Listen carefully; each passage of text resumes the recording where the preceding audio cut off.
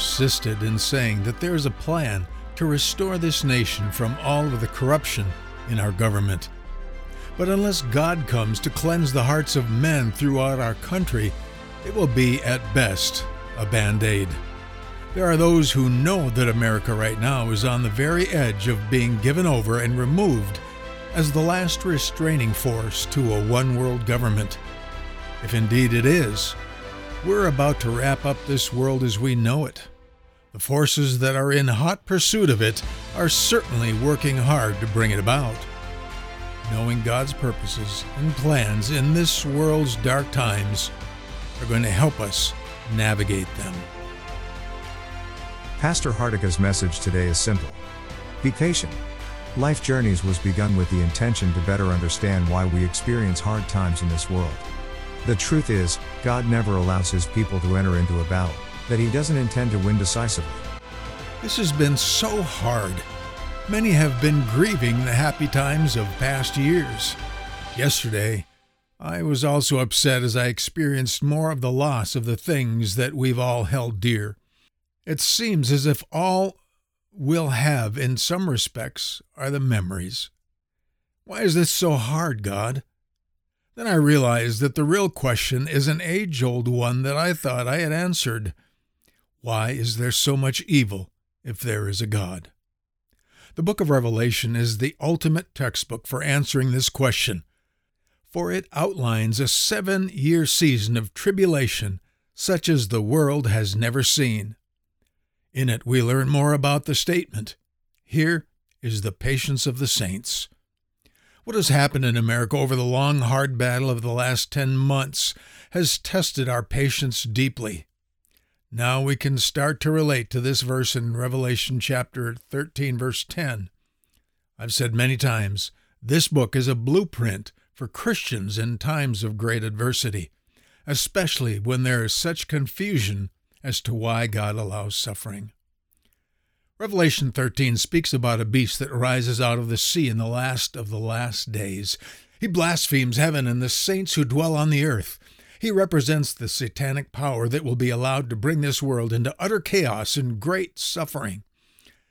And it was given unto him to make war with the saints and to overcome them, and power was given him over all kindreds and tongues and nations. And all that dwell upon the earth shall worship him, whose names are not written in the book of life. Then the Scriptures say, "If any man have an ear, let him hear. He that leads into captivity shall go into captivity. He that kills with the sword must be killed with the sword." Here is the patience and the faith of the saints.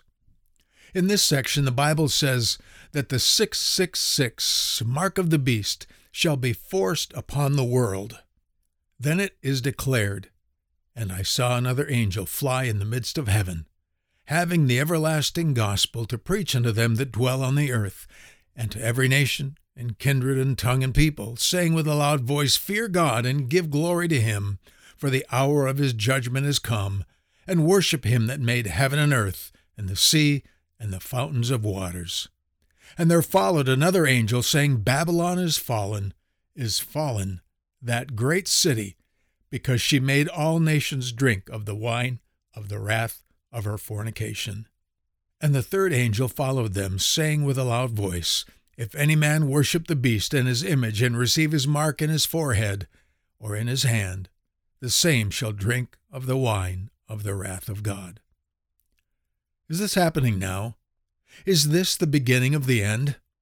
Many are asking that, but Jesus said that of that day and hour no one knows. He simply says, Be ready. Prepare yourself. I've been outlining the overall context of Revelation, and one thing is abundantly clear. Amidst all of the greatest trials of the earth, as the chapters roll by, there is a systematic, regular, and shall we say faithful gaze towards heaven every now and then. John sees ominous visions of what is coming upon the earth, but then he's directed heavenward. He sees some terrible things that try men's souls, but then he is given another vision of the glory of God and of the victory of Christ Jesus.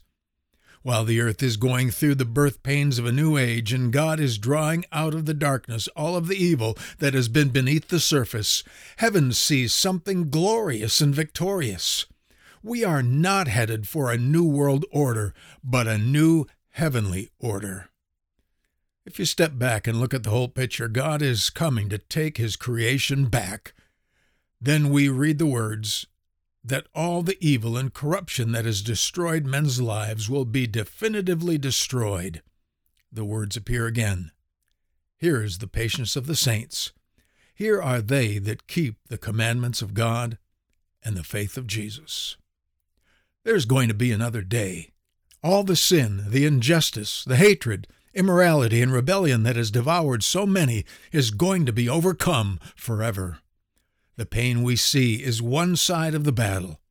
The most important side, however, the one that exists in any suffering that God's people go through, is the glory of God given to those who are his people. Why does God allow pain? Because we have. Men have sinned and opened the doors of darkness.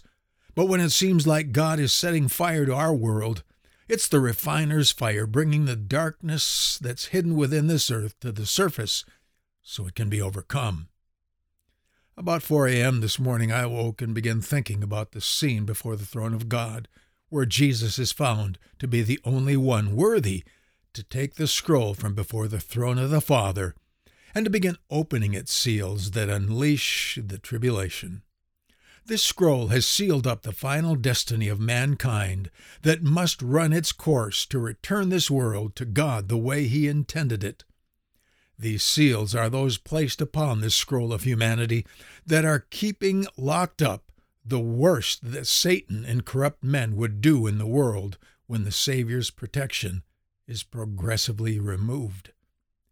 They are the ancient divine forces that restrain darkness from coming completely unhinged in the world. When they are broken, and the restraining power of the seals is removed and the scroll begins to be read and unfold, the world will see tremendous war, famine, pestilence, torment, and death of major portions of men on earth.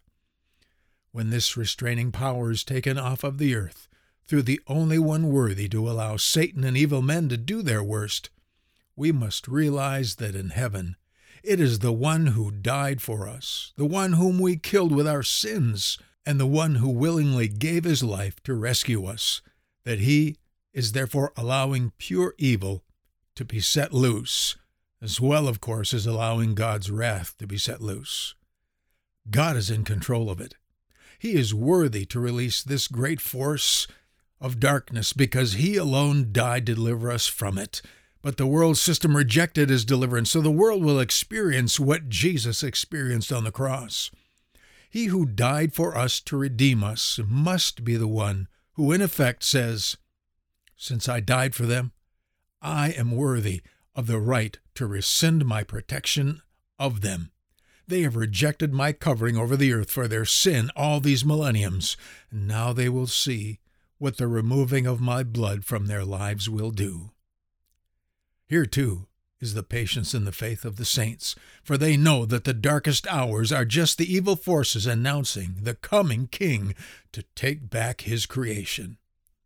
We know that our victory is nearer than we thought, and so it is that this blueprint is faithful for all of our trials in life. Ultimately, they only work to establish a faith that will win the day. In my own life, my darkest hours have always turned my face heavenward, and the result has been a flood of God's glory coming into my soul. It happened recently at Christmas time, when he filled my heart as I sat alone by the fire. Then, as the mobs were storming the Capitol in Washington on January 6th, the Holy Spirit came down with a great intensity, and speaking that we will not only see what men can do, but now we are to get ready for what God will do. He has always drawn the darkness of our enemies out into the light where men could see them before he would defeat them. It happened to Goliath. It happened when Samson tied the fox's tails together to draw the Philistines into battle, and also when the Assyrian army surrounded Jerusalem, only to be slain. Then, when Jesus drew out the hatred of the religious hypocrites and the anger of the Romans, They crucified him, and he rose from the dead. So I'll leave you again with the words the Holy Spirit spoke to my wife 2 months ago when she was grieving for the nation. Remember the resurrection.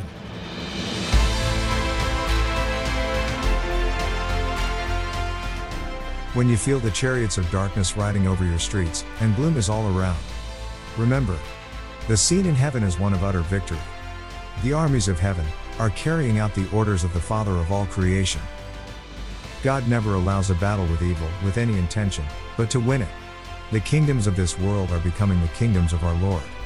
Here is your patience and your faith. Jesus said, "In your patience, you possess your soul."